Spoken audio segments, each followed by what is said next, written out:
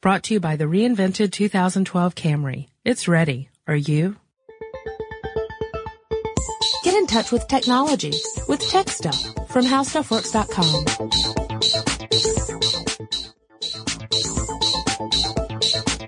Hello, everyone, and welcome to Tech Stuff for one of the last times in 2011.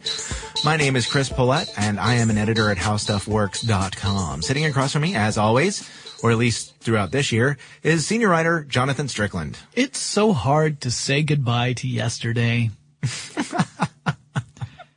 today we're going to do it. Oh, yeah. We're going to do an episode about the year of 2011 in technology news and kind of to give a roundup of some of the big stories that happened. Some of the stories may not be that huge, but I think are fairly impactful. And also I want to point out we're recording this in early December, which means that 2011 isn't over yet. So when we get to December, things is going to get crazy. Yeah. As a matter of fact, I think the idea behind this episode was stemmed from our annual predictions and predictions recaps. Yeah. Because a lot of this stuff we didn't even come close to predicting because some of it was pretty darn huge. And other things we did get on the nose, but you'll find that those sort of ended up in January and February because those are the things we were talking about in December, and those are the easy predictions to nail. Yeah, the further out you go, the harder it is to predict accurately. I mean, there's no shock there, right? Right. Yeah, none of us are, Prometheus or anything. Yeah. So, let's start with January of 2011. So, my January started off with my annual trek out to the deserts of Las Vegas to cover the Consumer Electronics Show. Or the show formerly known as the Consumer Electronics Show that is so popular now that they think everybody can know what CES means. Yeah, so it's just CES 2011. Officially, they asked us to call it that. And I went all over the place and got to have a good time hanging out with folks like the Molly Wood and Brian Tong from CNET, and Tom Merritt and Leo Laporte from This Week in Tech, and Nicole Lee, who was at CNET and is now at This Week in Tech. A lot of the folks out there, Ayaz Akhtar, who at the time was not working for This Week in Tech, but just a couple of months later joined This Week in Tech. So yeah, a lot of the tech journalists and everything, we just kind of hung out and chatted and everything. That made it a very enjoyable event for me. Yeah. And on top of that, I got to see a lot of really cool technology unveiled. Now, some of that we still haven't seen truly roll out in wide or broad distribution today. So, for instance, 3D television. Again, 3D television for the last 3 years at CES has been a big thing, but we still haven't really seen that breakthrough in the consumer market. Saw a lot of tablets, lots and lots and lots of tablets, mostly Android tablets, not all of them. Saw the Playbook at CES. Yeah, that's BlackBerry's device. It had been unveiled at the end of 2010, but January 2011 was the first time I got to get my hands on one. And that one sort of underwhelmed in the market, I think you could say. BlackBerry still has said that they are committed to supporting the Playbook form factor, and they plan to continue producing Playbooks. So they're not backing down yet. At least publicly, they're not backing down. No idea what's going on behind the scenes over at BlackBerry, over at RIM, but that's almost always the case, right?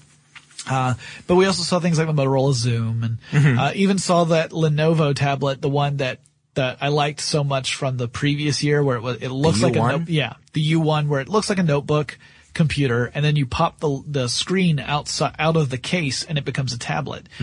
So it would actually have two operating systems. Now originally it had Windows, I think it was Windows 7 and a Linux. And then the one they had at CES 2011 was Windows 7 and Android. But again, they kept on holding off on that. We still haven't seen that in the United States. I think they launched a product in China, but not in the U.S. Also, internet-connected televisions were everywhere, and other appliances as well, because this was the idea of the whole tech ecosystem where your entire home is wired up and uses the same sort of operating system so that you have this seamless experience just maneuvering around your home, which is a kind of a neat idea, but something that I remember the old cartoons that had like the home of the future. Oh, yes. Yeah, it's very much that. It's what that is, except with fewer arms coming out of the walls and dressing you and things. Yeah. There weren't as many of those. which for my part, I protest. I want more of those like accordion arms coming out and taking your hat off your head as you walk in the door and storing it in a closet somewhere. And then Rosie comes up and goes, and it has to go da da da da da da da da da da da. Yeah. So yeah, that was CES back in January. I mean, there were some other kind of cool things on display, but in general, those were the things that were making the news. There was also Nintendo brought down the 3DS and showed it in sort of closed door meetings and a couple of on-screen interviews, but they didn't have like a space on the floor where they were showing it off. But yeah, the 3DS was making some news because it hadn't come out yet. Mm-hmm. And then, moving on. And Google news. Yep. Boy, it's funny looking back at some of the stuff. It seems like it didn't even happen in 2011 when Eric Schmidt decided to leave the company. Yeah. Well, leave his CEO role. Yes, he stepped down as CEO of Google. And Larry Page took over. And Larry Page is one of the co-founders of Google, along with Sergey Brin. So he is now the CEO of Google. That happened in January. And look how badly that turned out. I mean, I can't even remember what happened when Google. No, they seem to do okay. Seem to be doing all right. Our next story is part of one of the more tragic tales of 2011, and it begins really in January 2011. That was when Steve Jobs announced that he didn't even really announce it. He announced to the Apple employees that he was taking a medical leave of absence. And this would be the last time that Steve Jobs was actively the CEO of Apple, although he did appear at certain Apple events in 2011. And of course, was still very much involved in the day-to-day business dealings, to the point where people even now feel like for the next few years there will still be Steve Jobs' hand in the everyday business dealings, because he had a roadmap for the company. And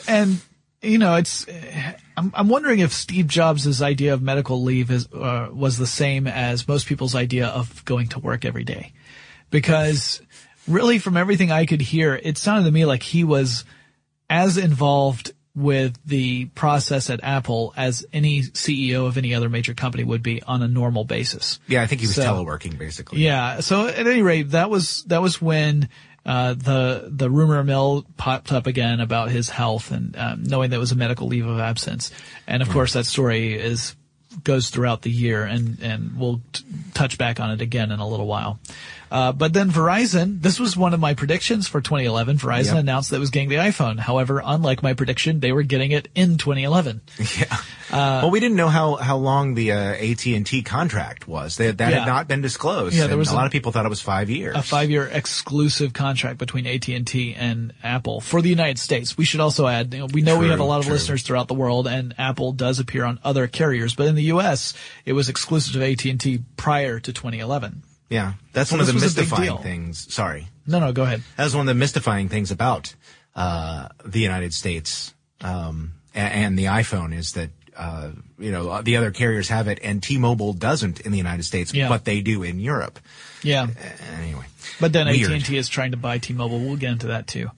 And then something that I thought we should touch on throughout this year. This is not really a tech story. Truly. Yeah. But tech plays a large part in what is going on. Sure. I think in 2011 we saw more stories about technology playing a role in various uprisings and disturbances and movements than we have any year prior to 2011. Yeah, I agree. And in 2011, in January 2011, the Arab Spring revolutions really start to kick off when the Tunisian president resigned. That was the first major event within the Arab Spring, although that technically began late in 2010. Yeah. The resignation of the Tunisian president was the first major event of 2011. And social networking and mobile phones played a huge part in people being able to organize, so that they could bring out social change. Yeah. So that was a big story, and that again is one of those that will continue throughout the year. Yeah. As a matter of fact, it in February really hit in February with the resignation of the Egyptian president. Yeah. And yeah, people were talking. There were groups on Facebook. I remember that making headlines here in the United States about how there were groups on Facebook where people were having discussions and coordinating activities. And the Egyptian government at a time kept trying to control the flow of information and the access to technology. And that was another example of how, that's like trying to hold back water that's flowing downhill. I mean, you can deflect things and you can slow things down, but ultimately people can get at that technology. It's very robust and very fluid. I think that was one of the great stories, though, our underlying questions for things like this from 2011, which is related but not. It's more of a worldwide question. Is the internet a human right at this point? I mean, the ability to communicate and the ability to share information freely, and that's one of the questions that I think is going to become more and more prominent now that so many people are using the internet. But that's one of these things. I mean, is it okay for a government to censor this information or not? And as the years worn on and these events have happened, you hear that question being discussed more openly. And then we had some media news. We've got, we'll just glance over these because it's just kind of interesting. AOL bought Huffington Post for $315 million, and Arianna Huffington became the editor-in-chief. We've then saw some folks from Engadget start to leave Engadget. Several of them have gone on to form a new group, a new site called The Verge. Yes. Engadget still exists as well. But we saw a lot of shake-up in media from that. We also saw in February the Motorola Xoom debuted, which was the first Honeycomb Android tablet. Honeycomb being the Android build specifically designed with tablets in mind. Now, of course, we're having Ice Cream Sandwich coming out, which kind of combines the advances of Honeycomb with the technologies of the previous, like, gingerbread builds of Android. So the 2.0 builds of Android and the 3.0 builds of Android are going to be combined for the 4.0 builds, starting with Ice Cream Sandwich. Suddenly I'm hungry for breakfast cereal and frozen confectionery. Yeah. So our next story is IBM's Watson won on Jeopardy. Yeah, this is sort of a twofold thing, because in an overarching sense, for the entire year, IBM is celebrating its 100th anniversary, which, as Jonathan and I covered in 3 episodes of Tech Stuff, kind of not exactly right. IBM doesn't... It all depends on where your starting point is. Yeah, and IBM traces its starting point to 100 years ago in 1911, although its roots really go deeper than that. Yes. By, several decades, actually. But sort of as showcasing this would be the massive networked computer known as Watson, which took on 2...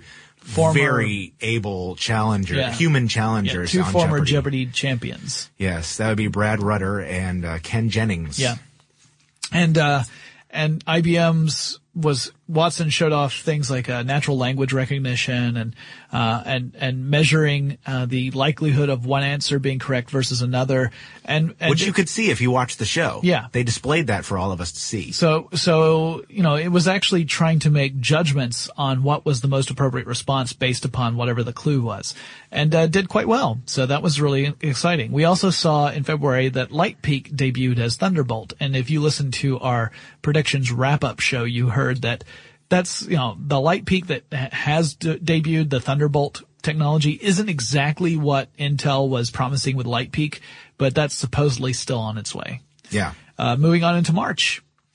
Yeah, something that happened a lot earlier than I thought it would, the debut of the iPad 2. Yeah, that actually debuted while I was in Austin, Texas for South by Southwest, and my wife got in line at the special Apple store that opened up in downtown Austin and bought an iPad 2. That was a pop-up Apple store. Yeah. That was not an Apple store before that event. And it ceased to be an Apple store as soon as the event was over. So it's back to being whatever it was before, or something else, I guess. Also in March, another sad story, Paul Baran, who was the inventor of packet switching technology, dies. Packet switching technology we've talked about a lot in this podcast. It's one of the things that makes the internet so robust and so useful. And it's where the protocol split files up into little packets and send those packets across a network. And the packets don't all necessarily follow the same route from one machine to another. They may go several different routes, and this optimizes speed so that when you're transmitting large files across a network, you can do so without having to worry about a certain pathway breaking down, and then your file only like 30% of your file is loaded because the pathway that the information had been taking is no longer viable. It's also redundant. And has the ability to send multiple packets of the same information. So if one doesn't make it, another will get there, and all of these chunks of data are reassembled on the other side to form the whole file, which is a very elegant way of dealing with a complex problem. You know, the computers that join and leave the internet on a moment-by-moment basis, files still get where they're supposed to go, and that all is invisible, more or less, to the user. Yeah. Which is really amazing, and it's very sad. We had a number of important tech passings this year, which we'll get to later in the episode. So in March, we also first heard about AT&T's plan to purchase T-Mobile USA for $39 billion. Now this would, AT&T was the second largest carrier in the United States, Verizon being the largest. T-Mobile USA being the fourth behind largest. Sprint.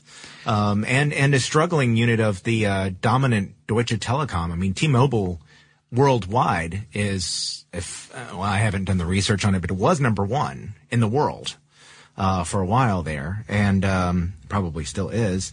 But in the United States, floundering. And they decided, Deutsche Telekom said, you know, we're kind of done with this. We want to get out. AT&T agreed to buy it.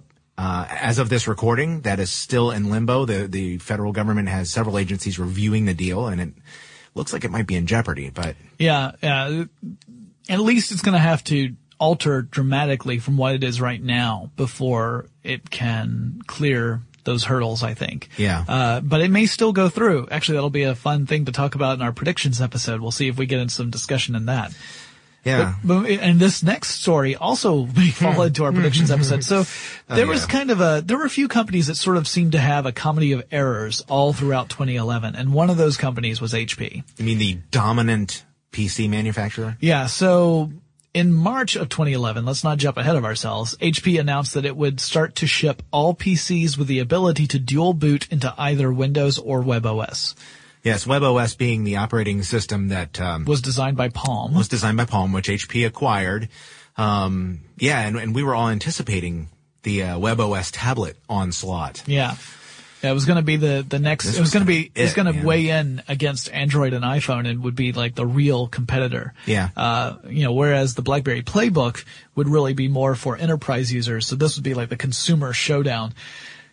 Well, at this point, HP had said that they were really dedicated to pushing that WebOS platform, and they were going to push it onto their PC business. And we'll get back into that in a couple of months. In this podcast, actually. And then we had a massive earthquake hit Japan in March. That caused huge amounts of damage, including damage to a nuclear power facility that brought a lot of concern into the picture about whether or not that facility was breached and whether or not radioactivity was leaking into the area. But beyond that, and that's huge. Beyond that, we also had massive amounts of loss of life, of injury. All of this is incredibly tragic. On a tiny scale compared to that, I want to stress this. Nowhere near as important, but it did affect the tech world. Yeah. Because a lot of manufacturing facilities are in Japan, and a lot of the elements that go into our tech come out of Japan manufacturing plants. So bits and pieces that together are assembled into tech come out of there. Yeah, specifically memory. Yeah. There are memory plants in that area. Which were destroyed in the earthquake. Yeah. And that directly affected the computer world for a while. Yeah. Even in a corporate way, of course. Right. I don't think I didn't really hear people complaining about that. I think the event itself was tragic enough that. I think it mostly probably pushed back plans to debut certain kinds of technology because the supply chain just wasn't there. Yeah. Moving on, Microsoft debuted Internet Explorer 9, which got pretty good reviews when it came out, and Firefox 4 came out as well. Yeah. Of course, Firefox 4 is not from Microsoft. Yeah, the long anticipated Firefox 4 coming out from Mozilla. Yeah. It was waited, we have been waiting quite some time for the next build of Firefox. Yeah, I just got it on my computer yesterday. Because I've been using Chrome. I was just pointing out though, you didn't get Firefox 4 yesterday. No. I was just pointing out how long we had been waiting. Yeah. In the early part of 2011 for the next level browser to come out. Right. More than, say, 10 minutes or so. Yeah. Well, and then, hint. We also saw the beginning of another, an event that was part of a overall story that kind of stretched through most of the second half of 2011.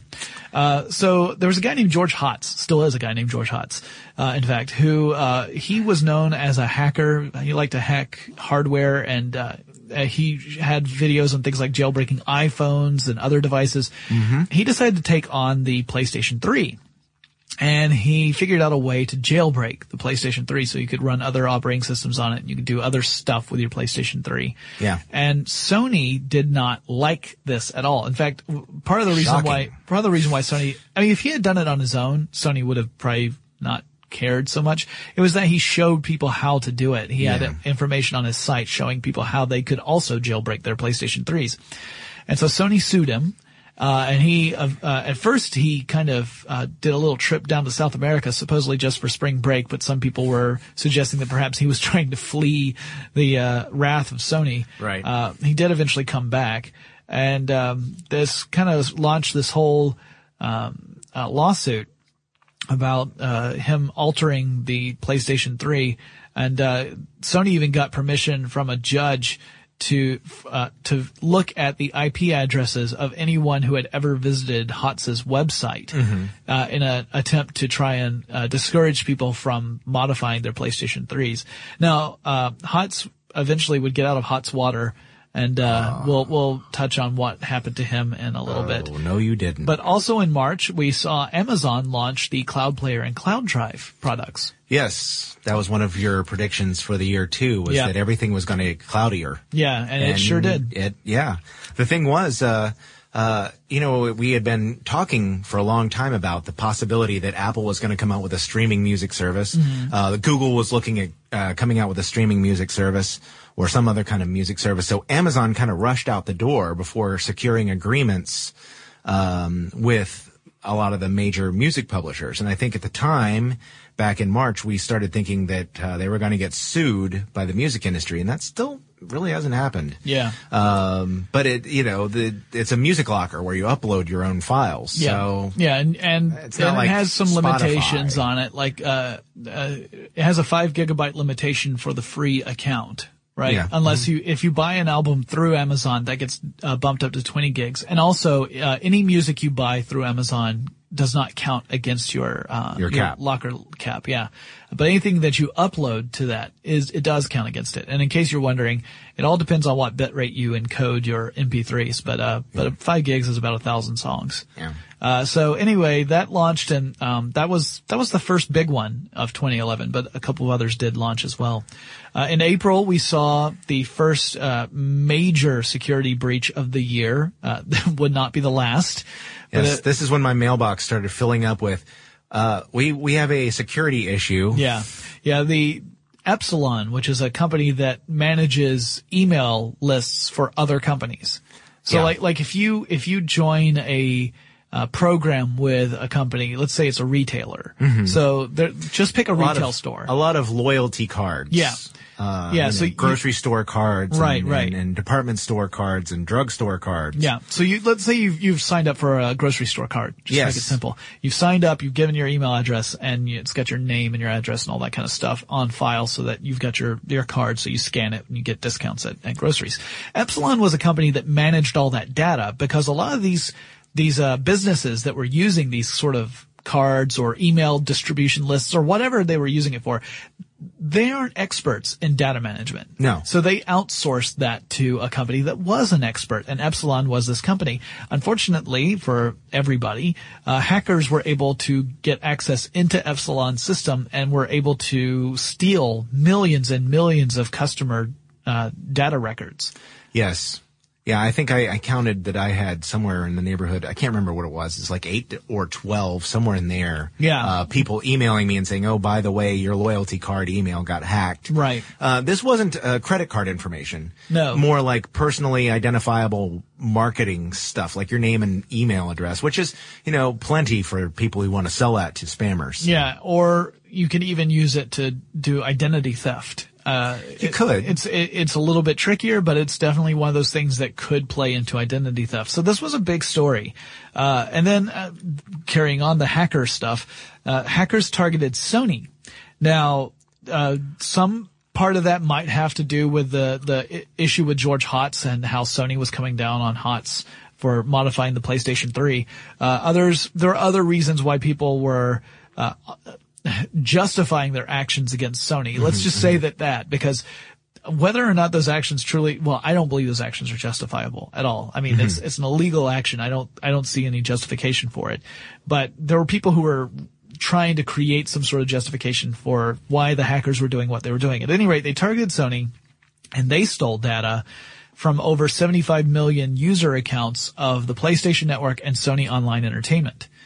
So they hacked into the systems and stole all this data. And part of Sony's response was they brought the PlayStation Network down so that they could fix the security vulnerabilities. Adding to this was the concern that Sony waited to do that. Yes. And sat on the disclosure. They didn't disclose immediately that had happened. It was about a week later when Sony let people know what had happened. And by this time... Oh, by the way... Yeah, and these were files that could have potentially included things like credit card information. So it was, it was a big deal. At the time, no one was really sure how deep this attack went and how much information they managed to get and how much of it was encrypted. Because as it turned out, some of Sony's practices were not very secure. They stored some stuff in plain text, so it was unencrypted, and if you just got access to it, you could read it. Yeah, they used the words may have a lot. Your credit card information may have been compromised, but we don't think it has. You may have experienced the desire to strangle us. So PlayStation Network was down for about 23 days. Now, at that same month, Anonymous, the online group that is, doesn't really have a central leadership. It's kind of amorphous and difficult to define. But Anonymous. Wasn't he in the Matrix? Amorphous? Yeah. I know Kung Fu. Anonymous, had also attacked Sony with a distributed denial of service attack earlier in April, but eventually, this didn't actually come out until I think late May, but Anonymous made an official statement, as official as Anonymous can, that the group was not behind the attack that compromised the 75 million records. Right. So that was not Anonymous's doing, that was someone else. But at the same time, they had also targeted Sony. So Sony was getting hit pretty hard in April, and so were Sony customers because they suddenly could not access the data that they, the different services that they were used to. Yeah, the next couple we're going to talk about happened in April, but it's funny because I think about these and sort of the other stuff that leaked out as a result of that. Yeah. Apple suing Samsung for patent infringement, and everybody at the time, quote unquote everybody, complaining about how Apple was being ridiculous because they were suing for patent infringement for their technology, sort of ignoring that all these companies sue each other all the time, and this is nothing new. Yeah, but this they actually did take out. Apple really did make headlines with this. Yeah, throughout the year, because as a result of these lawsuits, Samsung started to see a lot of resistance in other countries. There are places throughout Europe that would not carry certain Samsung products because Apple had said that they were infringing on patents, and they were essentially copies of Apple designs. Yeah. And as a result, a lot of devices that Samsung created were not available in Europe and also Australia until recently. Yeah. But as of the recording of this podcast, I should say. Yeah, but other manufacturers have gotten injunctions against Apple in some countries too. So but this was kind of like the first. It was the first volley of this particular. Yeah, the patent wars have been going on for years, but this was like the first for 2011, starting off that it's seemingly endless series of stories about patent wars. Like every week, it was another story about someone suing someone else for something. Yeah. Yeah, it was a fresh round, and the same sort of thing happened once it became clear that Apple iPhones were tracking user information. Yeah, even if you didn't have a location service turned on, it had some information about where the user had been, and that raised a lot of red flags. And then, of course, it came out that Android phones, other devices do this as well, and in most cases, it looks like it really isn't to track you. It's to try and deliver the best experience that you can get for these location-based services. That, if it had to track down your location every time you launch something, it would slow things down and it would make the experience less enjoyable. Yeah. So that and adding to the fact that if you call an emergency service, let's say you need help from the police or a paramedic, they are able to find you that way too. So, I mean, it's just one of those things that it made headlines, and then you go, well, I mean, there's good stuff and bad stuff about this. And now, there's partially anonymous. A very recent story that I'm sure we'll touch on at least a little bit that kind of plays back into this on a much more disturbing level. But let's move on into May. Okay. So, May opened up with a lot of big news. There was the big raid on Osama bin Laden's compound. Yes. And in which Osama himself was killed, and it was live tweeted. Yes, by someone who heard a helicopter. Yeah.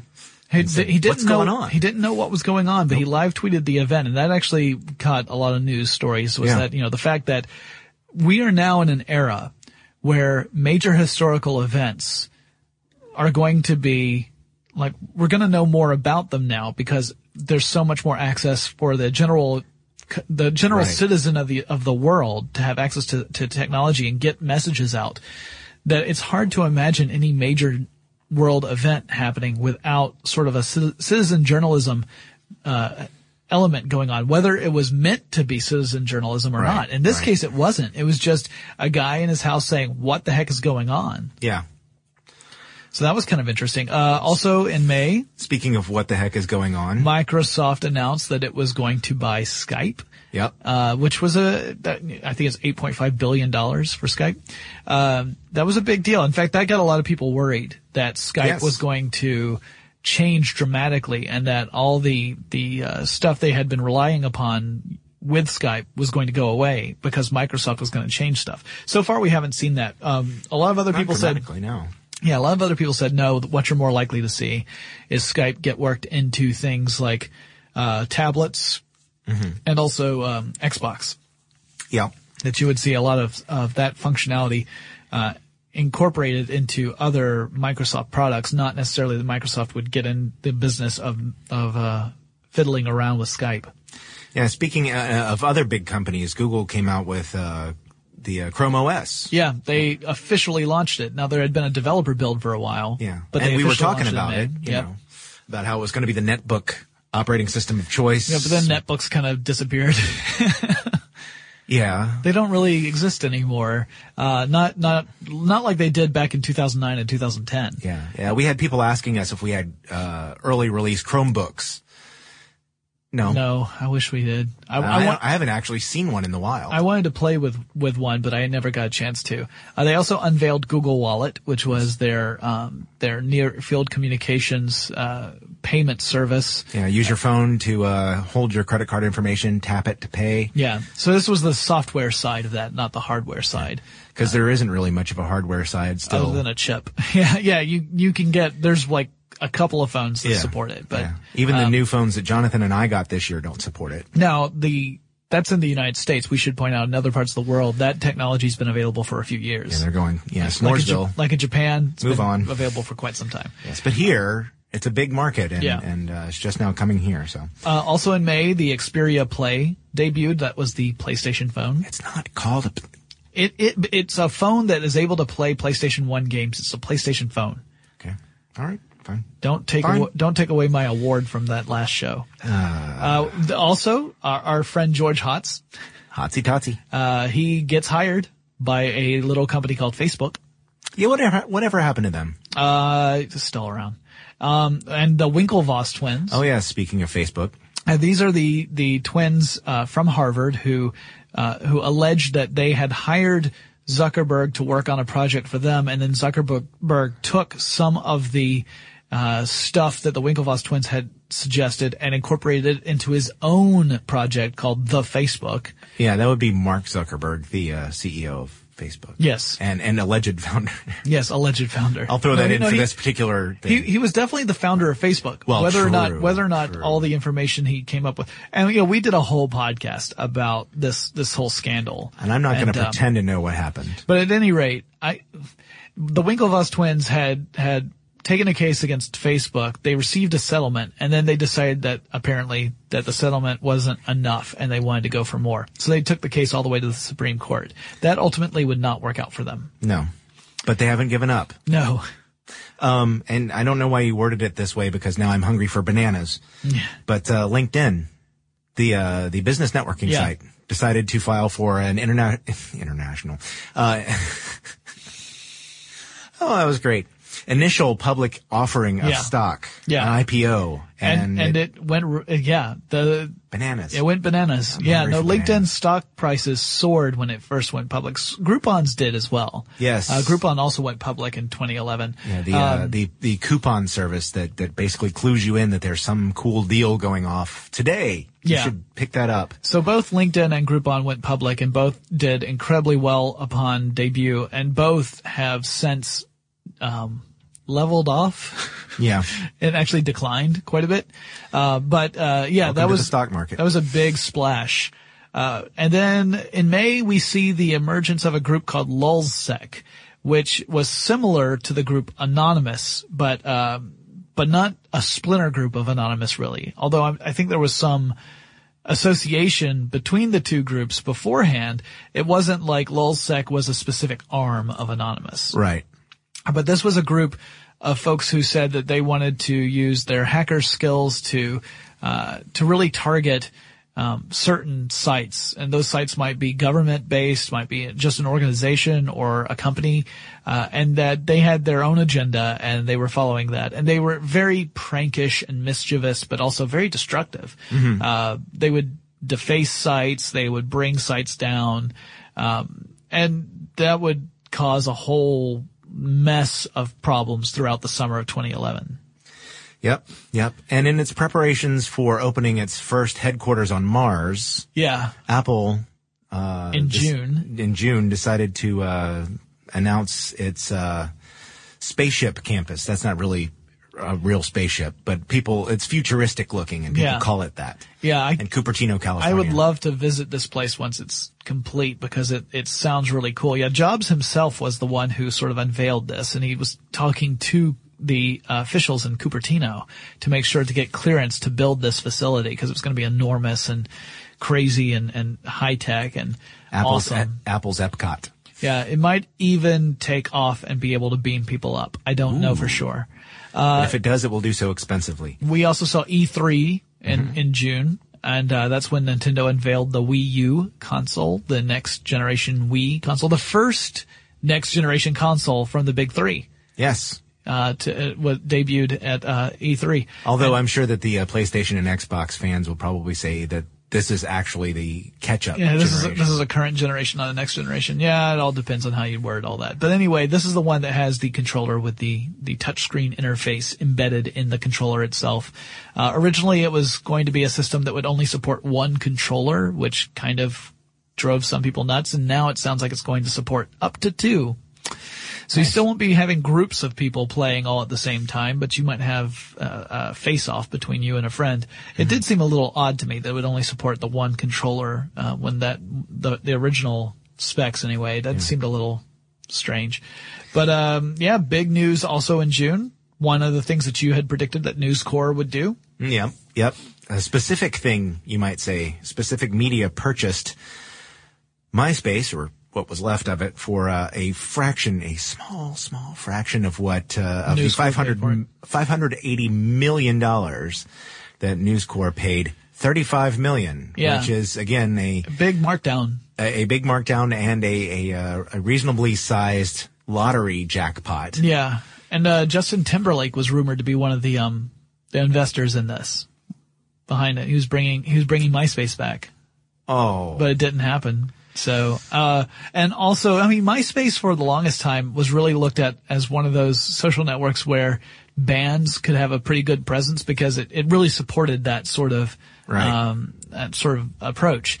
But since other networks have emerged, they've kind of taken a lot of that away. And plus, MySpace's interface just never, it got so ridiculous, and people created such garish pages that it kind of got a terrible reputation, mostly based off the way that users were behaving. It wasn't the system itself that was the problem. It was that people were, it was like, you move into a nice neighborhood and then you suddenly put pink flamingos on your lawn and you never bring the Christmas decorations down. And I'm looking at Chris. Wrong with that? Okay. Anyway, for some of us, we think of that Christmas decorations on my pink flamingos. Yeah. Yes. And then as though the acquisition of MySpace didn't have MySpace already in a distant second position behind Facebook, Google attached an anchor to MySpace, sinking it even further with the announcement that they were coming out with Google Plus in a private beta. Which I got into on that first week. Yes. That was crazy. Impressive. Yeah, that normally never happens. Which I know that doesn't make any sense. That normally never happens. Anyway, I got into the Google Plus private beta and took a look and really liked the features that they had in it, especially the circles, where you could create different circles for different people, and you could publish information to just one set of circles and leave out the others, or you could follow one circle just to see what those people are up to and ignore everything else. All of those features were really cool and something that Facebook lacked at the time. Yes. And Facebook wasn't concerned about it at the time. Right. But yeah, it was one of those things where, because I think there was a huge surge to try and get Google Plus invitations. Yes, there was. They were like the most sought after ticket in town. And I think mainly it was because of the whole exclusivity thing. Once Google Plus opened up to the public a little later in the year, there was an initial run on the site, and then it very, very quickly tapered off. Yes. However, when it did launch publicly, it really did sink MySpace even further down the list, because it is now I'm thinking pretty much still in second place, Google Plus. So still distant behind Facebook, of course. Continuing our hacking stories, Lulzsec retrieved customer information from Sony Pictures, so Sony is still under attack here. This is a separate attack from the PlayStation attacks that happened earlier in the year, but Lulzsec is able to retrieve customer information from Sony Pictures, and also joins forces with Anonymous to create Operation Anti-Sec, meaning anti-security. So the whole purpose of this was kind of to show how companies that had been boasting about their secure measures in place, how much of that was real versus being a paper tiger. Mm-hmm. So in a way, it was almost like a crusade to show how insecure some of your data was, despite what these companies were predicting. And you could argue whether or not that was a noble effort, or, ascribing motives at this point is really difficult, mostly because a lot of the methodologies these groups use tend to fall into sort of this prankish behavior. And so it's, you at one point you're like, well, I'm sure there's some motivations here that are somewhat noble in intention, right? But the execution is such that it's hard to really say it for sure. Anyway, they were dedicated to targeting governments, banks, and revealing holes in security. and defacing sites if they felt that the companies were being negligent in their security. And presumably the purpose of this was to improve security across the internet. Whether or not that actually happened is debatable. Yes. But then there was, while they joined forces with Anonymous, Lulzsec basically ticked off a lot of other groups. Yeah, Team Poison was one. Yeah. There's a whole bunch of different hacker groups that what the other hacker groups started to say about Lulzsec was, and they weren't necessarily judging what Lulzsec's actions were. They were saying like Lulzsec's members were just script kiddies. Yeah.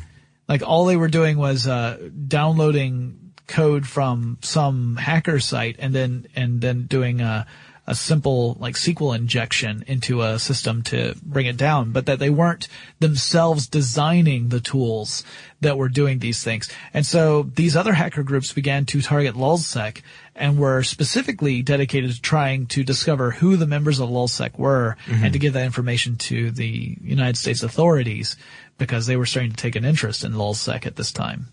Yeah, and then we had recorded an episode about the next topic earlier, before this happened, actually, because we had a number of listeners who were interested in the virtual currency known as Bitcoin, where the computer actually manufactures the virtual money. Yeah, and you can mine Bitcoins and you can and trade things in some circumstances for Bitcoins. Right. And it was some people had made a lot of money. Yeah, Bitcoins. it was a digital currency, and the idea was that the system was supposed to protect Bitcoins from hacking. It was supposed to be a very secure way to keep track of, like, how do you keep track of digital currency? If you've got a medium that allows infinite copying, like if I can take a piece of digital information and copy it an infinite number of times, doesn't that immediately devalue your currency? Because I've got $1 digital dollar. What if I copy that 1,000,000 times? Now I have $1 million digital dollars. Am I a millionaire, or did I just devalue that currency? Yeah. Well, this was the system was designed to support being able to track information about each individual Bitcoin. Yeah. So theoretically, it was possible to know how many were on the market and how much the value was.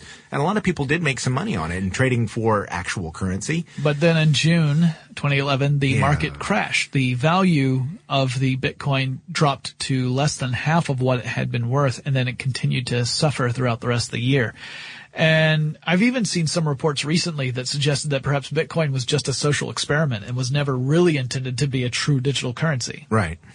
Which, if that's true, that raises some serious ethical questions because, people sunk real money into this whole system. Yeah. So if that's a social experiment, it's done by Dr. Frankenstein.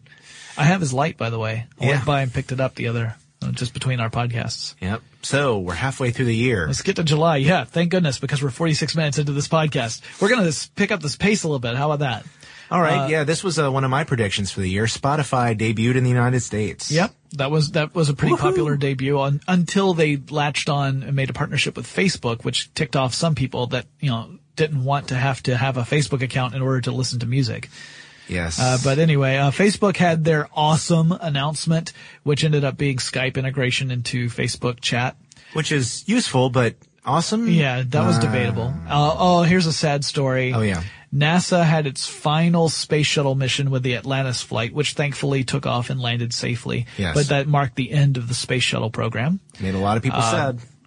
Netflix changed the rates on its plans. This is when Netflix ceased to be a darling in the eyes of many. This was the beginning of a long, awful half year for Netflix, because they announced the change in the pricing for their plans, and that got a lot of members upset. And I think the purpose of this, in fact, I think all of the moves that Netflix has done, the purpose has really been to try and channel people toward the streaming only method. Well, yeah. Because managing hard copy media is a big deal. I mean, it takes a lot of money and it takes a lot of infrastructure. Yeah. I mean, the streaming costs are far less than their shipping costs. Right. And warehouse space and personnel. I mean, there's a lot of money that has to go into keeping a physical infrastructure going as opposed to a digital infrastructure. Unfortunately, they handled this one badly. Yeah. And users kind of flipped out, and they would continue to flip out through the rest of the year for other reasons. We'll get into those too. Yep. FBI rolled out a massive raid to start trying to catch people who belonged to Anonymous. So that was the government striking back at the hackers, and this war continues. Yes. And Mac OS X Lion debuted. Yes. And initially, they made headlines for a couple reasons. One, it relied mostly on digital distribution, although Apple did start making a physical copy available for people who didn't have the connection worthy of trying to download such a large operating system. Also because it was less expensive for a massive operating system. Yep. However, in the long run, people haven't been adopting it nearly as much as Apple and a lot of other people, I think, thought they would. I think there are several reasons for that, probably not the least of which is there's a lot of software that's not compatible. They took out some of the compatibility because this is the first, well, not the first, but it's 64-bit only, and it's Intel only. Snow Leopard was as well, but they took the compatibility with the PowerPC versions of the software out for this version of the operating system, and I think that has damaged that somewhat. August, yes. Big news. Yep. Google said, "Yeah, we'd like to buy Motorola Mobility." Yep. So they did. Yep. So that was huge. And that also raised questions of, was Motorola Mobility going to become the exclusive Android handset developer? That, of course, has not panned out so far. Also in August, Steve Jobs officially resigned as the Apple CEO and recommended Tim Cook, the chief operating officer, as his replacement, and the board of directors agreed.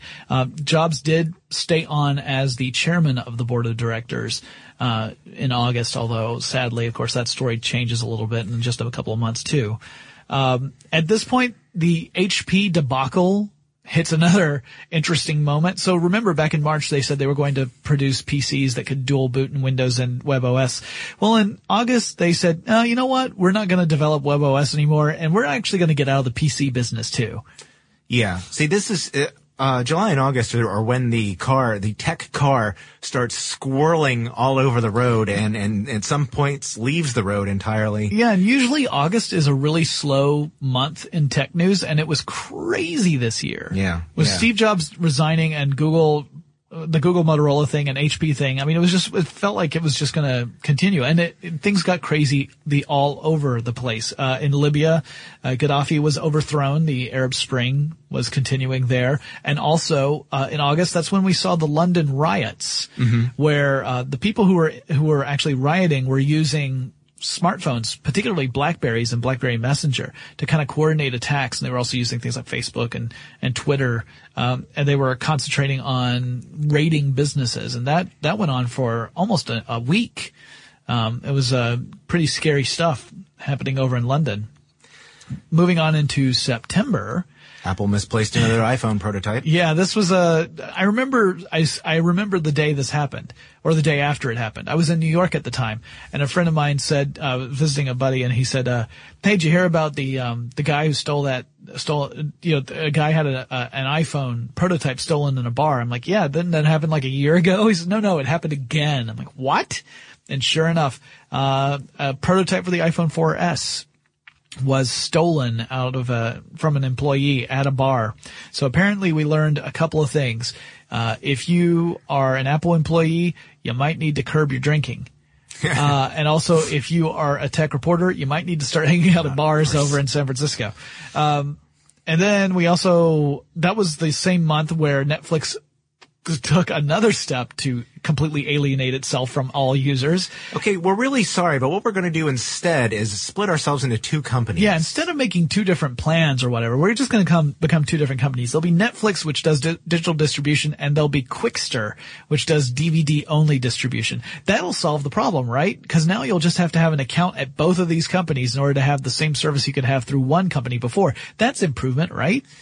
Actually, most people, I think, were complaining about the name Quickster. Well, I think a lot of people were also they did not like the idea of having to maintain two separate accounts for something that they originally just had one. Well, okay. But again, Netflix was trying to find a way to offload the physical media and concentrate on digital distribution, and they just did it in kind of a ham-fisted way. Oh. And then Google got hungry. Yeah, they got Zagat or Zagat. Yes. I was hoping you would know the pronunciation. I've heard it both ways. Yes, the famous restaurant guide writer and publisher They gobbled them right up and found it a tasty treat, which is kind of different for Google because, this is an opportunity for them to publish content, which has not been Google's strong suit in the past. And in fact has raised questions from other apps and companies like Yelp saying like, are you just going to push us out of the picture entirely and just put your content front and center? In fact, Google's had, quite a few antitrust hearings throughout the year that relate to that, like how it ranks pages and whether or not it specifically tries to de-emphasize competitor pages. Well, of course, this is really Yahoo's strong suit. They're the ones with content, and they've got a grip on it because they're a massive company that's that has a firm sense of direction and great leadership. Well, that was also the month that Yahoo CEO Carol Bartz was asked to hit the pavement. Yeah, and she was not quiet about it either. That was one of those. She works blue, I hear. One of those big events that ended up causing quite a stir. Another one was HP gave the boot to its CEO, Leo, and I don't even know, is it apotheker, apotheker? I thought it was apotheker. It might be apotheker. Yes. Anyway, Leo, he gets the boot, and Meg Whitman becomes the interim CEO for HP, and that's former CEO of eBay. Yeah, and political candidate. This got really crazy because this is where we started hearing the conflicting reports about, is HP really not going to support WebOS anymore? Is it really getting out of the PC business? And to be honest, I don't think there's been a firm answer out of the company since then. Well, it goes back and forth. Yeah, our most recent news, again, in early December, is that they're not getting out of the PC business. Right, but I'm not even gonna... we were gonna find out about WebOS, and then they said, we'll get back to you. Yeah, so 2011's not over yet, so we don't know how this story's gonna end. We just know that it's been a mess. Yeah, it's one of those things where when you look back on the year, you really start to see how messed up some of these companies were for 2011. Yeah. I think 2012 is going to be even worse in a way, but we'll get into that in our prediction show. Facebook and Spotify formed their partnership in September. That was the thing that ended up ticking off a lot of Spotify users. And Amazon announced its new line of Kindles, including the Kindle Fire tablet, which got people really excited. People were very fired up about the Kindles and the Fire tablet. Well, yeah, that's because the Fire tablet was, is a more affordable competition to the iPad and other similarly priced tablets. Yeah. Although it has some severe limitations as well, like no camera, no GPS, no cellular capability, But if you don't care. If you just want a tablet device, then it might be exactly what you want. Yeah. You also didn't mention the smart lists and subscriptions that Facebook added, which bring it more in line with Google Plus. Yes, that's true. Facebook did make some moves to kind of be more like Google Plus and kind of take some of the wind out of Google's sails. Yeah, which is funny because Google now has Google Music, which also sort of puts them in competition with Apple for their big news in October. Yeah, Apple sort of started off October with some happy news. iCloud, the long-anticipated cloud service, launched. Not streaming music, but you do have the iTunes Match service, which you don't have to upload stuff like you do with the Amazon and Google services, where you upload your music. It'll say, well, okay, we see that you have this, so we will make it available to you because we have it in our catalog for $25 a year. Yep. Not a terrible large price to pay. Also, the iPhone 4S which launched, but not an iPhone 5. Yeah, the iPhone 4S, when it first came out, I think there was a kind of an underwhelming response, but that changed very quickly once it hit store shelves, which is pretty much true of every Apple product ever. Is that an Apple product comes out and everyone says like, it's okay, but it's not exactly, at least since the first iPhone. Yeah. They're like, it's okay, but it's not exactly what I was hoping for. And then when it hits store shelves, I gotta have it. And then iOS 5, of course. Was released, and that's available for many things, and added some functionality that wasn't there in some of the devices too, along with Siri. Yep. Which has been pretty popular, and that's about the only really good news we had for October because we had a lot of sad things. Yeah, the House of Representatives introduced the Stop Online Piracy Act, or SOPA, which we did a podcast on just recently, so I don't think we need to go over that again. But anyway, that's it. Some people suggest that it could, quote unquote, break the internet. Yeah, that's not a good thing. Serious legal ramifications for a lot of websites and a lot of users. And then we have some really sad news of various passings in the technology field. Of course, the one that probably got the most the most coverage was Steve Jobs passing away. Yes. He passed away the week after they introduced their iPhone 4S and the iCloud, and his passing left a huge hole in the tech industry. And there was for the entire week following, there was nothing but coverage of his passing. But it even sort of brought the many wars between the operating systems to a halt for about a week, while everybody said, no, he really was kind of a visionary. Yeah, he was unique. That also saw Dennis Ritchie pass away. Yeah. In October 2011. Dennis Ritchie was the guy who created the C programming language. So yeah, his passing was a big deal for people who were into the whole programming side. Also, John, and for many of the rest of us who never really knew who he was, but have relied on programs that are built on what he developed. Also, everyone. John McCarthy, another programmer, he passed away. He's the guy who coined the term artificial intelligence, and he invented the Lisp programming language. Lisp is a programming language that's used in a lot of AI techniques. I love AI technology. So he was one of the forefathers of the whole AI movement that we're still, developing even today. Moving on into November, that's when Google Music launched officially.